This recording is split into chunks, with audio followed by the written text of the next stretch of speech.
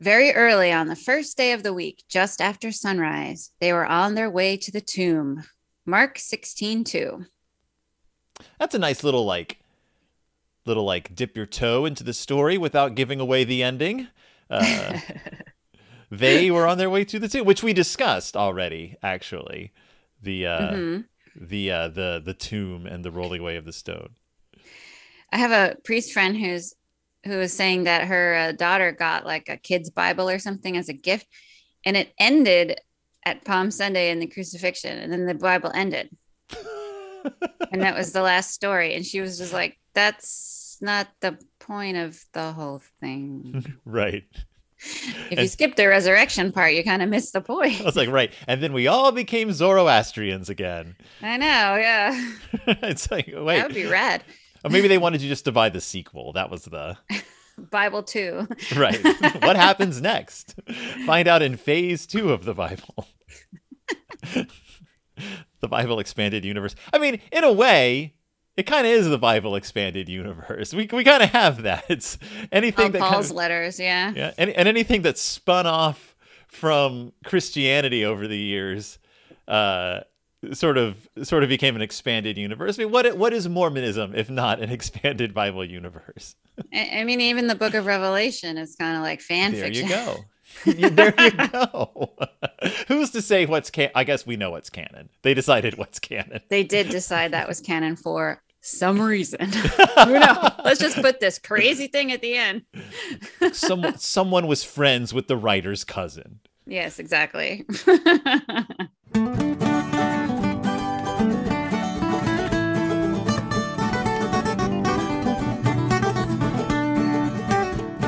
Welcome back to Deep in Bear Country, a Berenstain Bearcast. I'm your host, Phil Gonzalez, and I am so sorry you had to put up with me all alone on my own last week. But I did get to talk about Easter parades and Easter bonnets, which was very fun. I am not wearing my Easter bonnet because I would not like to overshadow this week's guest by having an Easter bonnet that is the grandest of all. We are back talking about the Bears and Easter, and specifically church, God, and eggs this week with returning champion of the show. Are you a returning champion? I hope so.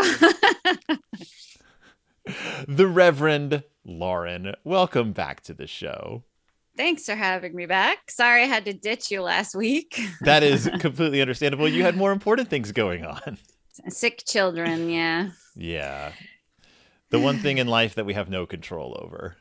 Exactly. Well, okay, I won't get into that. Yeah. Oh my goodness, but you're back. And, how appropriate is this? Because this episode will be dropping the week of Easter. And this book, I guess I should say the title of it. It is The Berenstain Bears, Possessive S, Easter Sunday by Mike Berenstain from 2016. And this book deals pretty much directly with the Bears going to church. Yes, that's pretty much it. I mean, I can be pedantic and tell you that Easter is a 50-day long feast. Mm-hmm. So this is the first Sunday of Easter, technically. When you say it's a 50-day long feast, are you Mhm. eating something special every day? Well, no, I don't, but some people do because Lent is over. So now Mhm. it's like you can, get back whatever you decided to give up or whatever for Lent. And so we celebrate for 50 days and then we have Pentecost and then we go to ordinary time. The next season is called Ordinary Time. That's amazing. After Pentecost. Wait, I Yeah. have a question.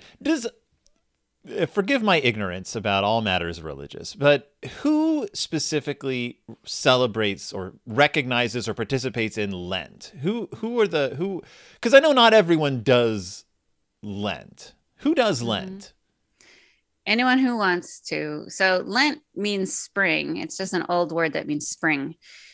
And it was the 40 days before the first Sunday of Easter, or Resurrection Sunday, if you want to use other terminology. And originally, Lent was the season where people who wanted to convert would go learn about Christianity and prepare to be baptized on Easter.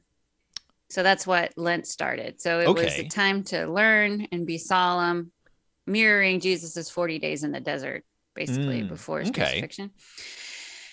And we do Lent. Most churches, Christian churches, observe Lent in some form. Mm-hmm. The Roman Catholic Church seem, in the Greek Orthodox Church, don't quote me on the Orthodox Church, but they seem to have the most stringent like rules and quotes about Lent, like no meat on Fridays and whatever.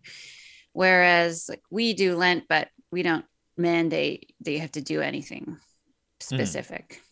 Because it's interesting. Because I grew up, my immediate family was not church oriented, but my extended family, my father's family, is very church oriented, and I had never heard of Lent at all until I got a little bit older, and I made friends who were Catholic.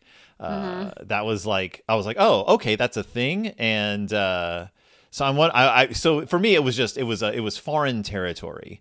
Uh, It really depends on the denomination. Like I can't speak for every denomination. right. I always say I can only speak for my own traditions. Like my friend joined an evangelical church, like a modern evangelical church, not a fundamentalist one. Mhm. And she was getting rebaptized, which I didn't argue with her that you can't do that. But anyway, you've been baptized once, you're done. But other traditions will rebaptize people, or like every time they want to re-up their faith, they'll get baptized again. Fine for them. So she's like, "Oh, I'm getting baptized on Good Friday," and I was like, What? What? Huh? What? Good Friday?" And then in my priest brain, I'm thinking, "That's bad. You don't get baptized on Good Friday." But then in my mouth said, "Oh, great, congratulations." Right. Because it's not my tradition. So what Right. can you do? I can see where people would think, oh, that's the best time to get it done, but then it's like symbolically, it's like No, on Easter, we do them on Easter because that's the resurrection. resurrection. Yeah. Because Yeah. symbolically, when you get baptized, you're drowning. You're supposed Mhm. to be drowning the person symbolically. Like you're dying and coming back to life in Christ is the Right. symbology of baptism. That So makes it makes sense. sense it could be done on Good Friday, but we do it on Easter because that's the coming back part. I was going to say you probably should then have to hold them underwater for 2 days. Right. Well, yeah, don't do that. Don't Or but you'd be don't do like, that, please, unless you have some kind of bathysphere. unless you're the guy from Young Living. All right. Anyway. On that cheery note, Berenstain Bears. Another colorful, bright book, and appropriately because it's Easter Sunday in the Bears world. I noted last week that in the Living Lights series, when the Bears go to church, they dress up in suits and ties and their best clothes. But in the main uh, main timeline of the Berenstain Bears, which is what last week's book was, the Berenstain Bears and the Easter Parade, it was like, well, we wear our junky everyday clothes to church. Now we've got to buy nice clothes for this Easter parade. So there's a clear like split in bear continuity: the bears who dress up for church and the bears who don't. Yeah, I always say, I don't care what you're wearing. If you show up, come on. I don't care. But Like wear yeah. whatever, just show up. And as of course I talked about last week, that was like a thing. Like buying new clothes for Easter was like for centuries a thing. Oh God, I have pictures of me with the little hat and the white gloves and the patent leather shoes with the little frilly socks, and the whole 9 yards. But now it's a funny story. Women's hats don't fit me. My head's too big. Mm. And most women's hats are one size fits all in quotes. So I always want to go get like a fun Easter hat or something, and they never fit. I can only wear men's extra large hats. I guess, and you're wearing like, I don't know, like a trucker hat with like a fish hook on the front probably isn't appropriate. Yeah, I mean, I could give a baseball cap and like decorate it, but I guess. I mean, I guess you could buy a fedora and like tip I it. do have a few fedoras I could decorate, but that takes effort. I That don't does want to take effort, and effort is the worst. If we learn nothing else from the Berenstain Bears, do it. so they get all dutied up, get all dressed up. Easter Sunday is the most joyous occasion of all, says Papa, and they talk a little bit about wearing special clothes for Easter as a big like celebration and recognition of the day, like it's worth dressing up for. They say. They head off to the chapel in the woods, and here begins their Easter service. Ms. McGriz is playing the organ. I love it. And then the preacher says, I welcome you. Let's celebrate. And I'm like, okay, great. And then they sing an actual hymn that we sing in church on Easter. Do they? As a real hymn. It's an old classic. Mm-hmm. And we sing it every Easter. Yep. And what is it called? Jesus Christ is risen today. So do hymns tend to follow the like Gilbert and Sullivan rule, which is they're just called whatever the first line is? No and yes. So the music, so the music itself has a name. Ah. But we refer to the hymn usually by the first line. Okay. It's easier for people, but our hymnal has indexes in the back. So there's the index of first line, so you can look it up and find out which number it is. But then there's the index of tunes. So if you wanted to see, because some hymns have some tunes are used for multiple texts, so you can look that up. Or if you like a certain composer, you can look that up. It's interesting, but yeah, we call them by the first line. So I should have actually looked up what the tune name is, but I didn't. That's okay. I won't ask you to sing it either. Yeah. There we go. I didn't know we were going to get a performance today. That's a bad version of it, yeah. Now, does your church have a giant metal Art Deco organ? We do have a giant metal organ, pipes. Mm-hmm. It is humongous. Yeah. I'll send you a picture. Our organ is beautiful and lovely, but it's a kind of a cathedral sized organ, and this is not a cathedral sized church. So when you pull out all the stops, literally that's what that means, pulling all the stops out on the organ, it goes full blast and the whole building shakes. Yeah. Has that ever had a detrimental effect on the structure of the building? I imagine so, yes. It is 100, and the building was built in 1922, so it's 100 years old. My high school used to have an event called, I went to Klein High School. It's called the Klein Jam, and it was where all the student rock bands could perform on stage. The Klein Jam. Loud. And they said that the first year they did the Klein Jam in the auditorium, it was very loud, and it shook the auditorium so much that cockroaches started raining down on the students in the audience, because this thing. It had never happened before in the theater. The entire theater just shook all the cockroaches loose, and they just poured down, which to me is probably the most rock and roll thing of all. Yeah, that's pretty metal. Yeah. But gross. Yeah, very gross. Big Texas-sized cockroaches too. Oh God, that's Texas size 10-4 on grossness. Well, there's no cockroaches in the chapel in the woods, but there is Preacher Brown at the pulpit.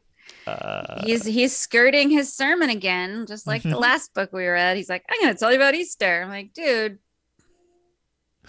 we already read that story. You're supposed to reflect on the meaning of it. To be fair, it says the Cubs knew the story. Yes, well, I hope you would. Yeah, at this point. I was doing a baptism once, and it was from like people from out of town whose, grandma went to my church or something like that. And so I was just like, fine, whatever. I baptized whoever, I don't care. And the kid was 4 because he just never got around to it. And I'm doing my sermon, and I said something about Jesus, and the 4-year-old goes, "Who's Jesus?" And I go, "Oh my God. And you're getting baptized today. Who's Jesus?" Hey, you got to start somewhere. That's a good first question, though. I think I said, "Exactly, little buddy. Who is Jesus?" I'm going to tell you right now. Is what I said. I was just like, perfect. Well, fortunately, the Cubs don't ask who's Jesus, at least this time. That is a very Brother Bear should have learned this kind of thing question. But this acknowledges that we've already read 2 or 3 books on the subject, and so they review it. It says that hearing it in church made it seem deeper and closer.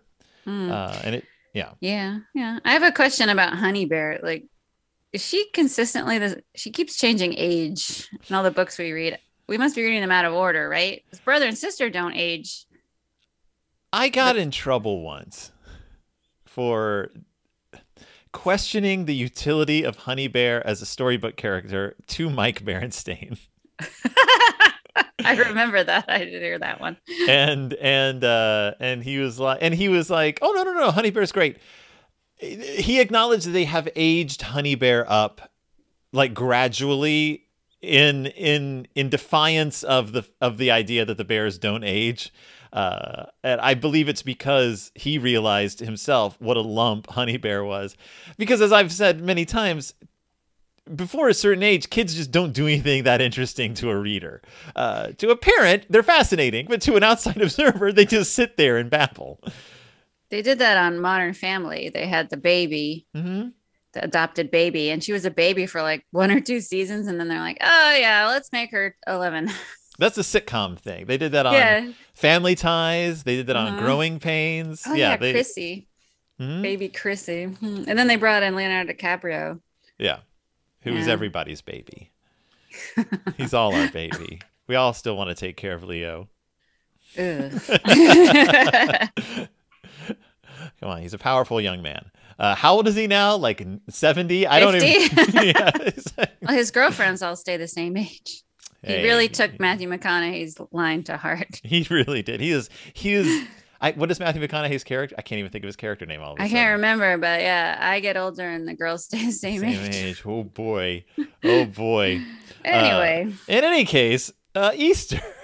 So it says that the story of Easter stayed with them for the rest of the service. So we were allowed to use our imagination and assume that Preacher Brown had other things to say.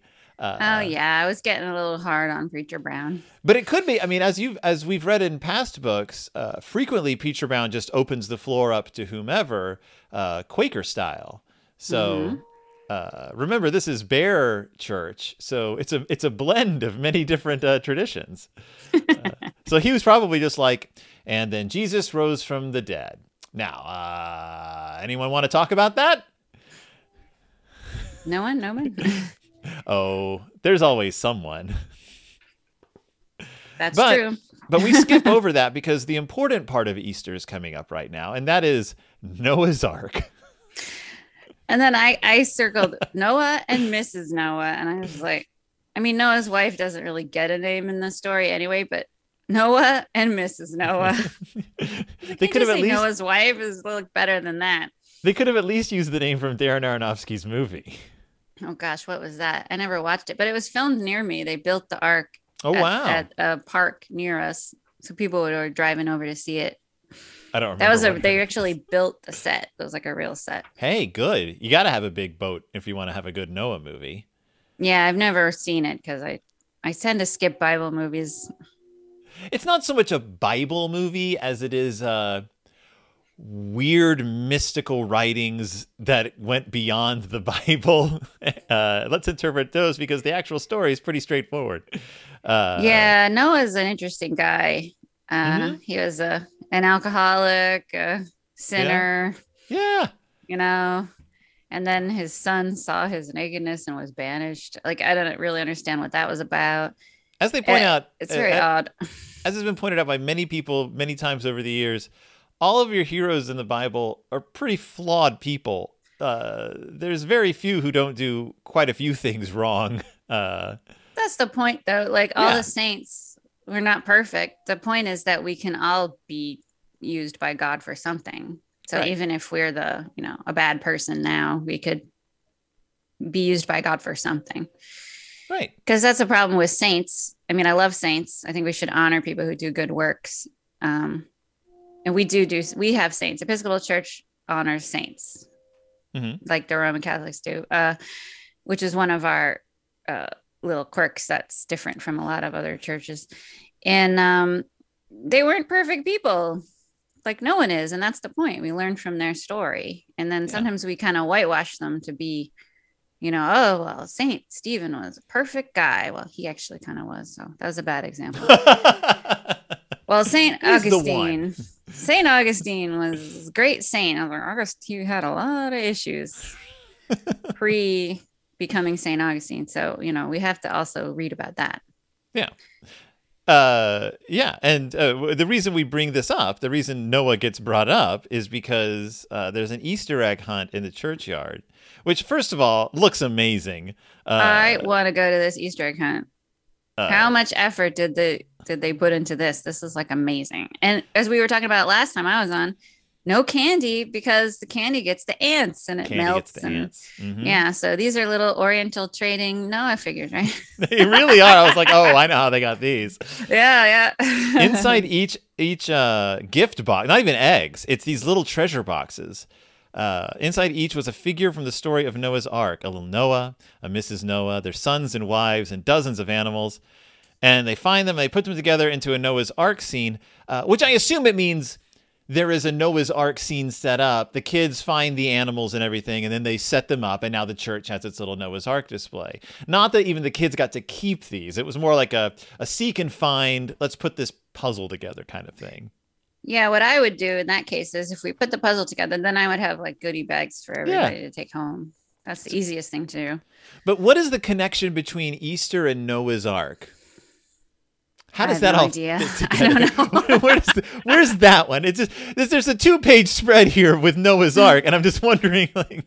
All right. Well, I will do some deep theological thinking on the fly here. Okay. Okay. So Easter's about resurrection, renewal, rebirth. Noah's story is about clearing the earth from all sin and renewing it. So the flood like cleared away all the bad stuff, which didn't actually work, but that was the point. And then the earth was renewed, and then the rainbow came as God's sign of everlasting covenant with the people. And Jesus is a sign of God's renewed covenant with the people. There you go. Bam! You did it. There's your Easter sermon, by the way. As long as you end it with whatever, then whatever. you're good, or whatever, then you're good. Now go eat some eggs. Now let's go have the Easter egg hunt, which I know is why you're all here. Souvenirs. And so Ms. McGriz, who I guess is in charge of this whole thing, honestly, Ms. McGriz she's the organist and she's in charge of the Easter egg hunt. That's a lot. That's a lot of dedication. I'm just going to assume that nothing gets approval happening in this church unless Miss McGriz puts her stamp on it. But she thought that having the Noah's Ark hunt would be more fitting in a church than having an egg hunt.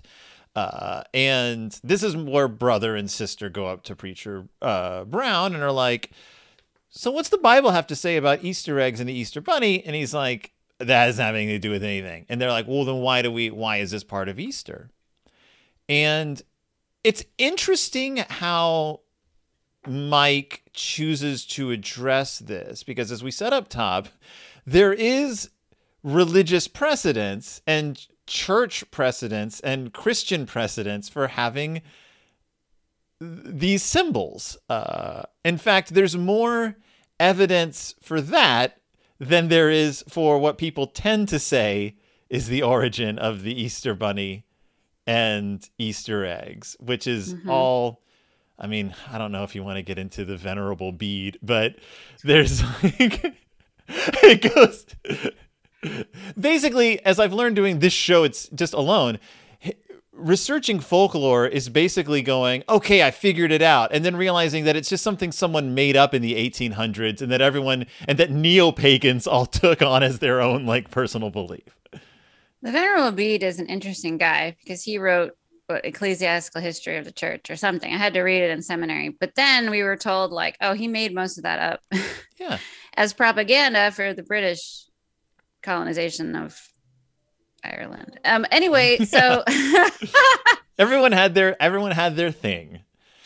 So while Venerable Bede's history book contains real people, it's very skewed. Like any history book is skewed towards whoever won, right? So we use the Venerable Bede with a grain of salt.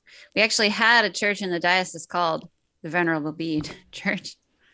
It closed. Well, he's the reason that we were first like, why is this called Easter? What's Easter? And he was the first person who was like, well, there was this Germanic goddess that was worshipped called Esther or Oster or Easter, however you pronounce it. But he, for like years, was the only like proof. Like it was just his word. People were like, I get. So everyone was right. Then it was like only in the 1950s they finally found maybe some proof that this was a thing. Mm-hmm. But it's all that thing where it's like, well, if this is true, then we can work backwards. And then someone made up that she had a hare as a consort, but that was just made up. I think that was like Jacob Grimm was like, I think maybe she had a hare as a consort, and then they work back from there. We reverse engineer. Yeah. Reverse engineer a lot of it. But I can tell you about where the egg stuff comes from if you want. Please do. Okay, so in seminary, I had to write an exegesis, which we called extragesis affectionately. Exegesis is like pulling a part of a Bible passage. So I was doing 1 Corinthians 15, 42 to 49. So in this passage, Paul says, "Fool." Which he said a lot. Yeah. No, to be fair. What you sow does not come to life unless it dies. And as for what you sow, you do not sow the body that is to be, but a bare seed, perhaps of wheat or some other grain. But God gives the body chosen, each kind of seed its body, right? And then Jesus said also, like, a seed is dead and then it sprouts life. So here's what I wrote, quote myself. In Paul's understanding of science, a seed is dead, and when it is planted in the earth, life sprouts in the form of a plant. The plant does not look like the seed. So just as the new life and resurrection for humans will not look like the same body that was buried. This is similar to the beliefs of ancient Egypt and the scarab dung beetle. Egyptians worshipped the scarab beetle in terms of resurrection because they came from inanimate animal dung. Scarab beetle would lay its eggs in the dung and the new beetles would hatch. The Egyptians, although very advanced, did not know about the insect eggs and believed the beetles spontaneously sprung out of the dung. So it was a miracle.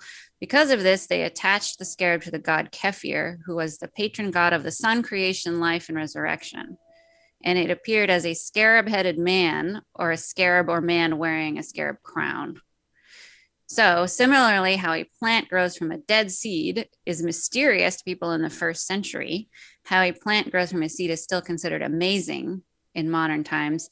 However, science has explained how it happens. So in Corinth in 54 CE, it was surely miraculous.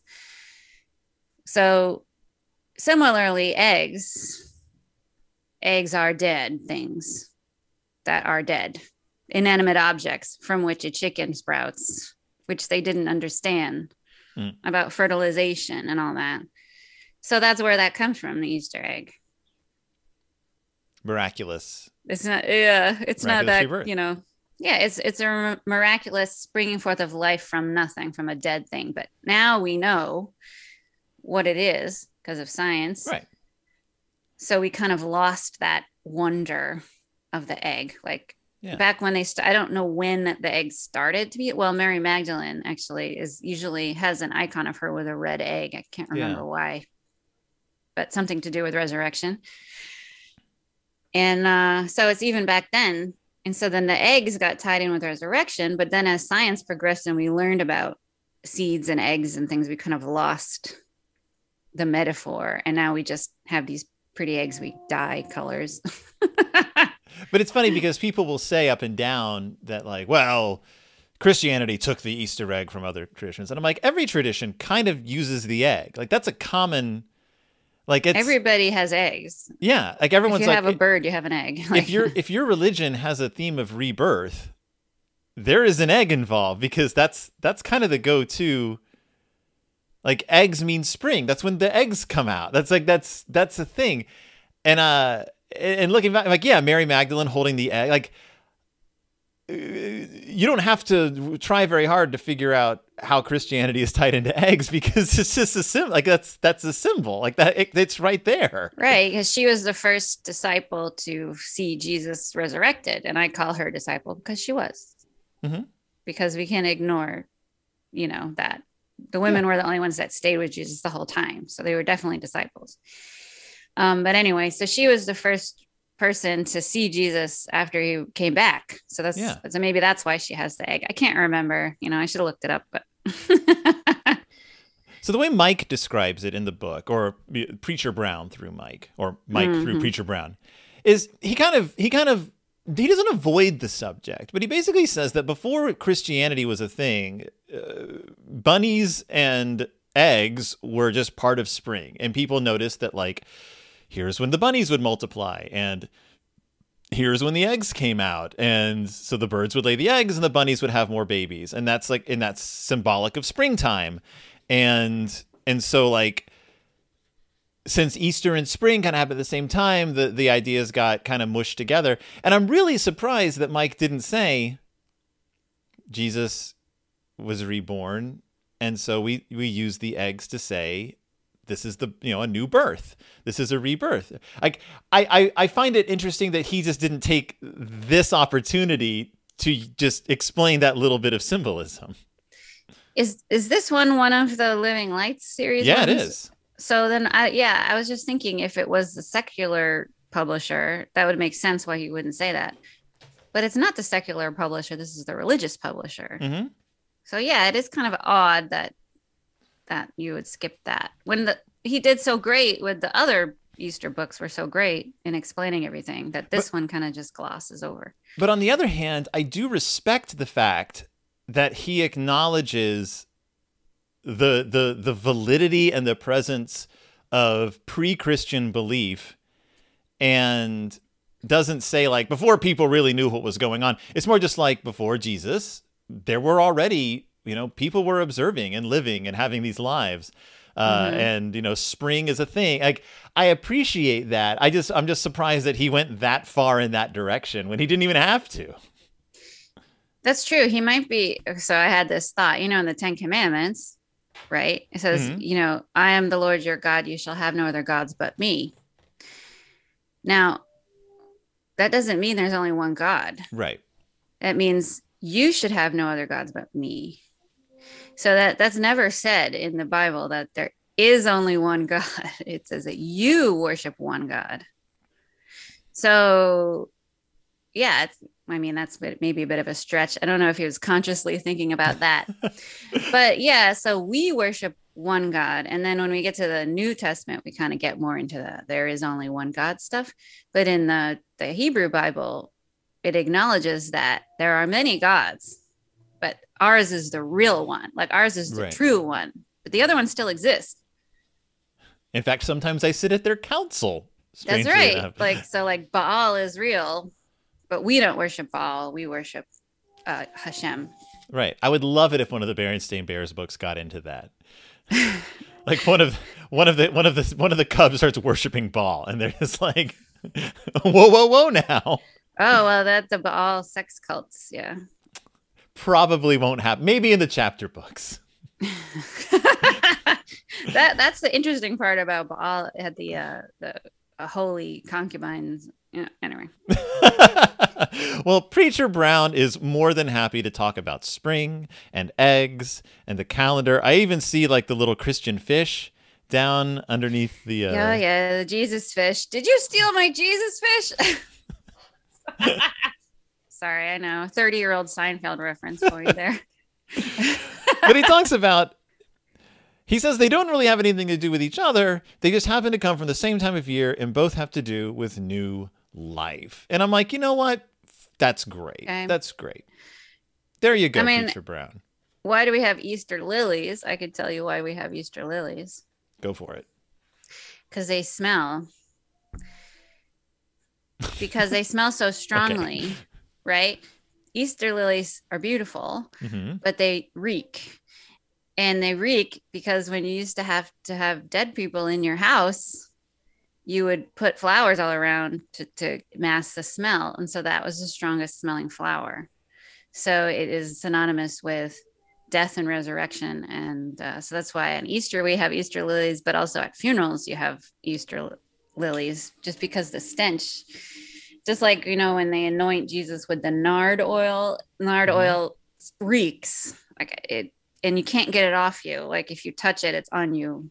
You have to wash your hands like 1,000 times to get the smell off. And that was because we used to prepare our deceased loved ones in our homes, and they would sit a while and wouldn't smell so good, especially in the desert.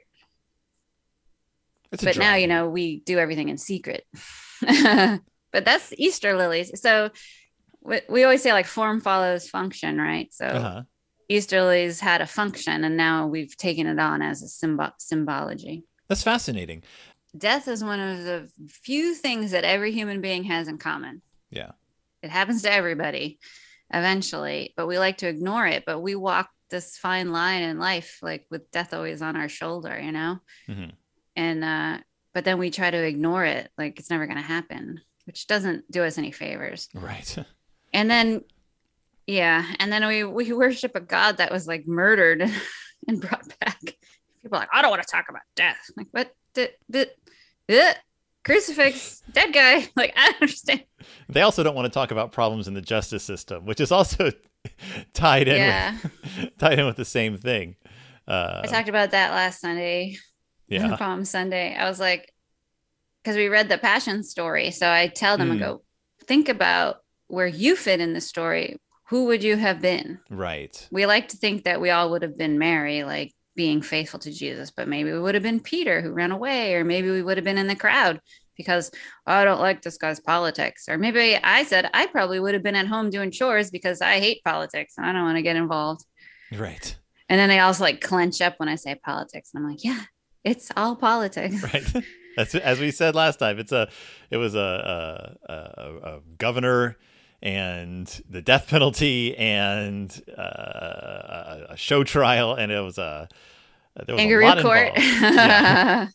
Well, and then I have like skulls around. It is Skeleton Wednesday, so I have a skull on my desk. I forgot it was Skeleton Wednesday. Skeleton Wednesday. So this skull my admin gave me, and I'm kind of a goth person in general. I love goth. I have spiky boot, whatever. Yeah. And perfect job. I have to wear black all the time. And sometimes people give me grief about it. And I'm like, we worship a God who had his own son murdered, brutally murdered, crown of thorns, beaten, nailed to a cross, came back, and every week we eat his flesh and drink his blood. And I'm too goth because I have a skull on my desk. Like, that doesn't make any sense. We have a stained glass window of St. Stephen being stoned to death right over the altar. I was like, that's the most metal stained glass one I've ever seen.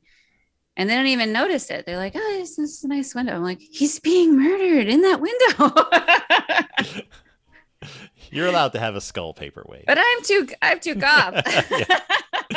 And not to mention, we all have skeletons inside our bodies. So I do.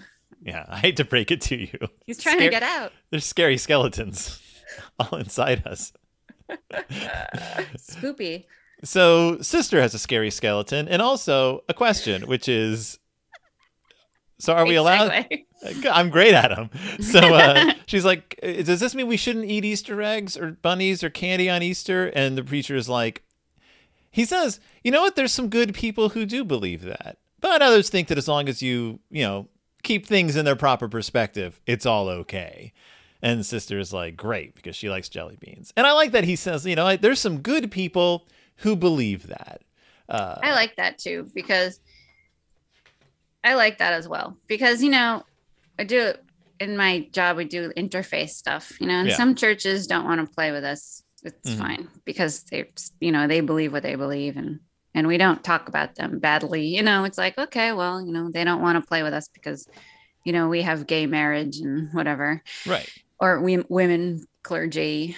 But then the ones who do want to, work together, like parishioners say, like in my last church, I had a really great interfaith group, and we had Muslims and Jewish people, and we had Buddhists and Baha'i and all this stuff. And like, oh, but they blah, blah, blah. I'm just like, it doesn't matter. They're good people. They're our neighbors. And Jesus said to love our neighbors, whether we disagree on certain things. Like, who cares if she wears a head covering and long sleeves and long pants all the time? Does that affect your life? Right. Right? Like, who cares that she's a good person? She's my friend. Yeah. Why are we fighting? So I think that was really nice that he put that in, because it's something we forget. Like, we just focus on what our differences are. It's like, we're all people just trying to live. Well, especially when another group seems to be a little more strict, we tend to culturally demonize that group. Like, oh, they don't let their kids have candy on Easter. How horrible. And I'm like, if that's the worst thing they do, that just means that for one day out of the year, they don't want their kids to think about candy. Like, it doesn't, there's nothing wrong. And I like that. Yeah. I like that Mike was like, there's some people who don't let their kids have candy on Easter, and they're good people. Like, it's just because they choose to focus on other things. Yeah, like we don't let our kids drink juice. So, and then some people look at me like I'm crazy. I'm like, no, they Right. just drink water. Like juice is just sugar. And then they think I'm judging them or something. I'm like, no, I don't care what you give your kid. Right. I mean, I'm to like, a degree, I don't I'm care. What you give your kid. Well, yeah, I'm like, I'm diabetic, so I don't have juice. Like, I have an emergency juice box in case Yeah. or something, and I have an emergency soda in the fridge at all times. It's like, but I don't want them to drink soda, you know? Right. And if you want to give your kid soda, that's fine. As long, you know, if you're giving your kid like antifreeze, I would have a Right. problem. That's where you draw the line. You No heard it here antifreeze. first. You heard it on Deep in Bear Country. Reverend Lauren is against giving kids antifreeze. Definitely, it's bad. Yeah. And if you have a problem with that, you have a problem with me. So, Exactly. Take it up with my boss. so the Bears leave the chapel. They say goodbye to Preacher Brown and Ms. McGrizz and all the rest. They're walking around. Bear Country is filled with robins and bunnies at this point. And Sister Bear's like, look, it's real Easter eggs. Look, it's real Easter bunnies.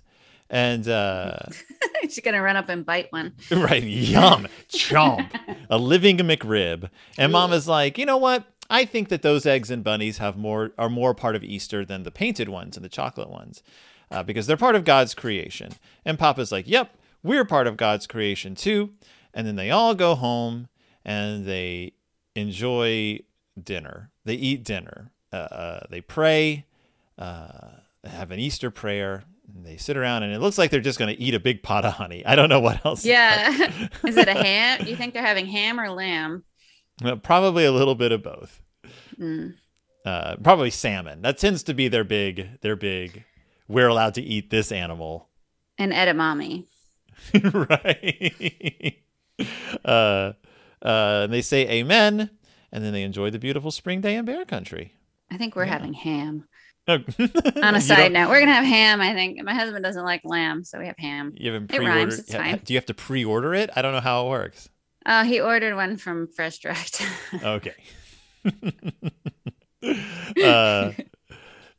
Yeah, He's in charge of groceries. I don't do groceries or cooking. Smart. That's smart. Well, we will be having our first night Seder on Friday, and enjoying the weekend. I think Sunday for us, we do baskets because it's my little tradition that I've carried over from childhood. We do baskets, and I think Alana has book group. So yeah, I'm like, I have to work, and then right.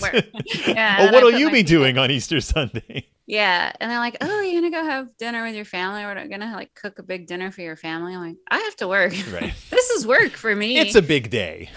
It's hard for parishioners to always be like, "This is my job."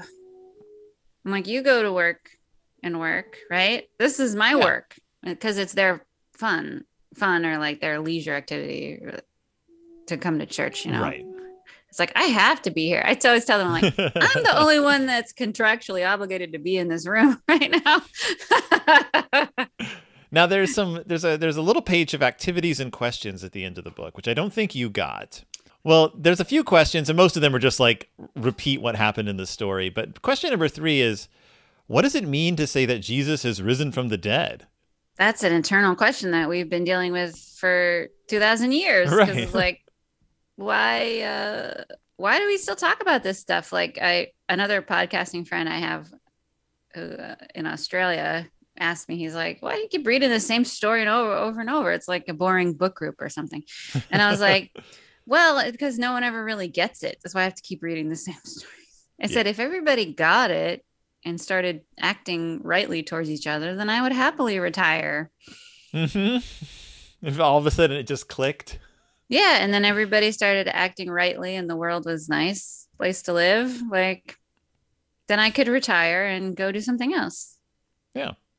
So yeah, it's a worthy question. What does it mean to say that Jesus? It's a heady question for kids. Like, what does it mean? Yeah. Kids. I mean, we could go back to my Paul quote I said, where the whole reason he wrote that was because, God, I'm going deep into theology today. Jesus was resurrected in body, and then ascended in body.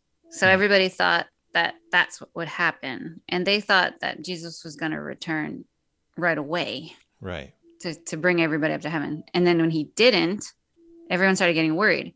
Like, well, my wife already died and she's, buried. And is she going to come back basically as a zombie, to be crude about it. But like, are these people going to come back as zombies, like rotting corpses? And Paul's like, no, you'll get a new body. Like your body will be refreshed. And then that's the whole thing with cremation, which is why until fairly recently in the grand scheme of time, the Roman Catholic Church didn't allow cremation. Right. Because they thought you wouldn't be resurrected. That's where the whole preservation of the body comes from, funeral directors. And then they said, but now you're kind of like running out of space. And it's prohibitively expensive to have all that stuff is very expensive. That's another axe to grind that I have. But so then they're like, no, it's metaphysical. You'll have a new body. Good, because I could use one. Right. Like, good, I'll take it. You make me, give me like an 18-year-old body, but with 30 less pounds on it than I had at 18. Now the question remains, is it easier for a kid to explain what does it mean that Jesus has risen from the dead? Or is it easier to do the get out and do it activity, which is this? Here's the Easter activity to do. Just do this. Plan and then make an Easter treasure hunt just for your family and friends. Make paper dolls of Jesus, the 12 disciples, an angel, 2 soldiers, and the women who visited Jesus' tomb.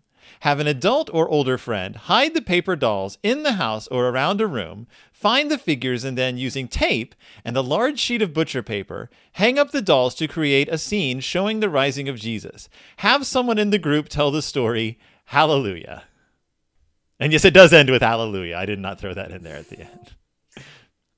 That's a lot of effort. To me, it's easier to get a group of friends together and figure out what it means by Jesus rising from the dead. That to me is the easier task. Yeah, like at my house, that's a lot of effort for my 2-year-old to rip the figure to shreds or chew on it. You know, like I don't know.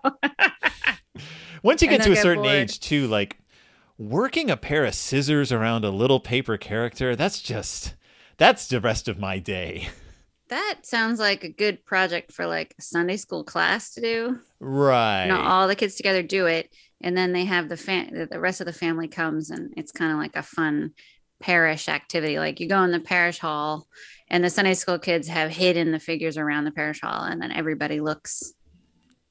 That would be fun. But yeah, I don't think I would do that at my own house. And just like in the Easter story, everyone's hiding and you have to find them. Yeah. Remember that part of the story where the soldiers were hiding? Yeah. Oh, yeah.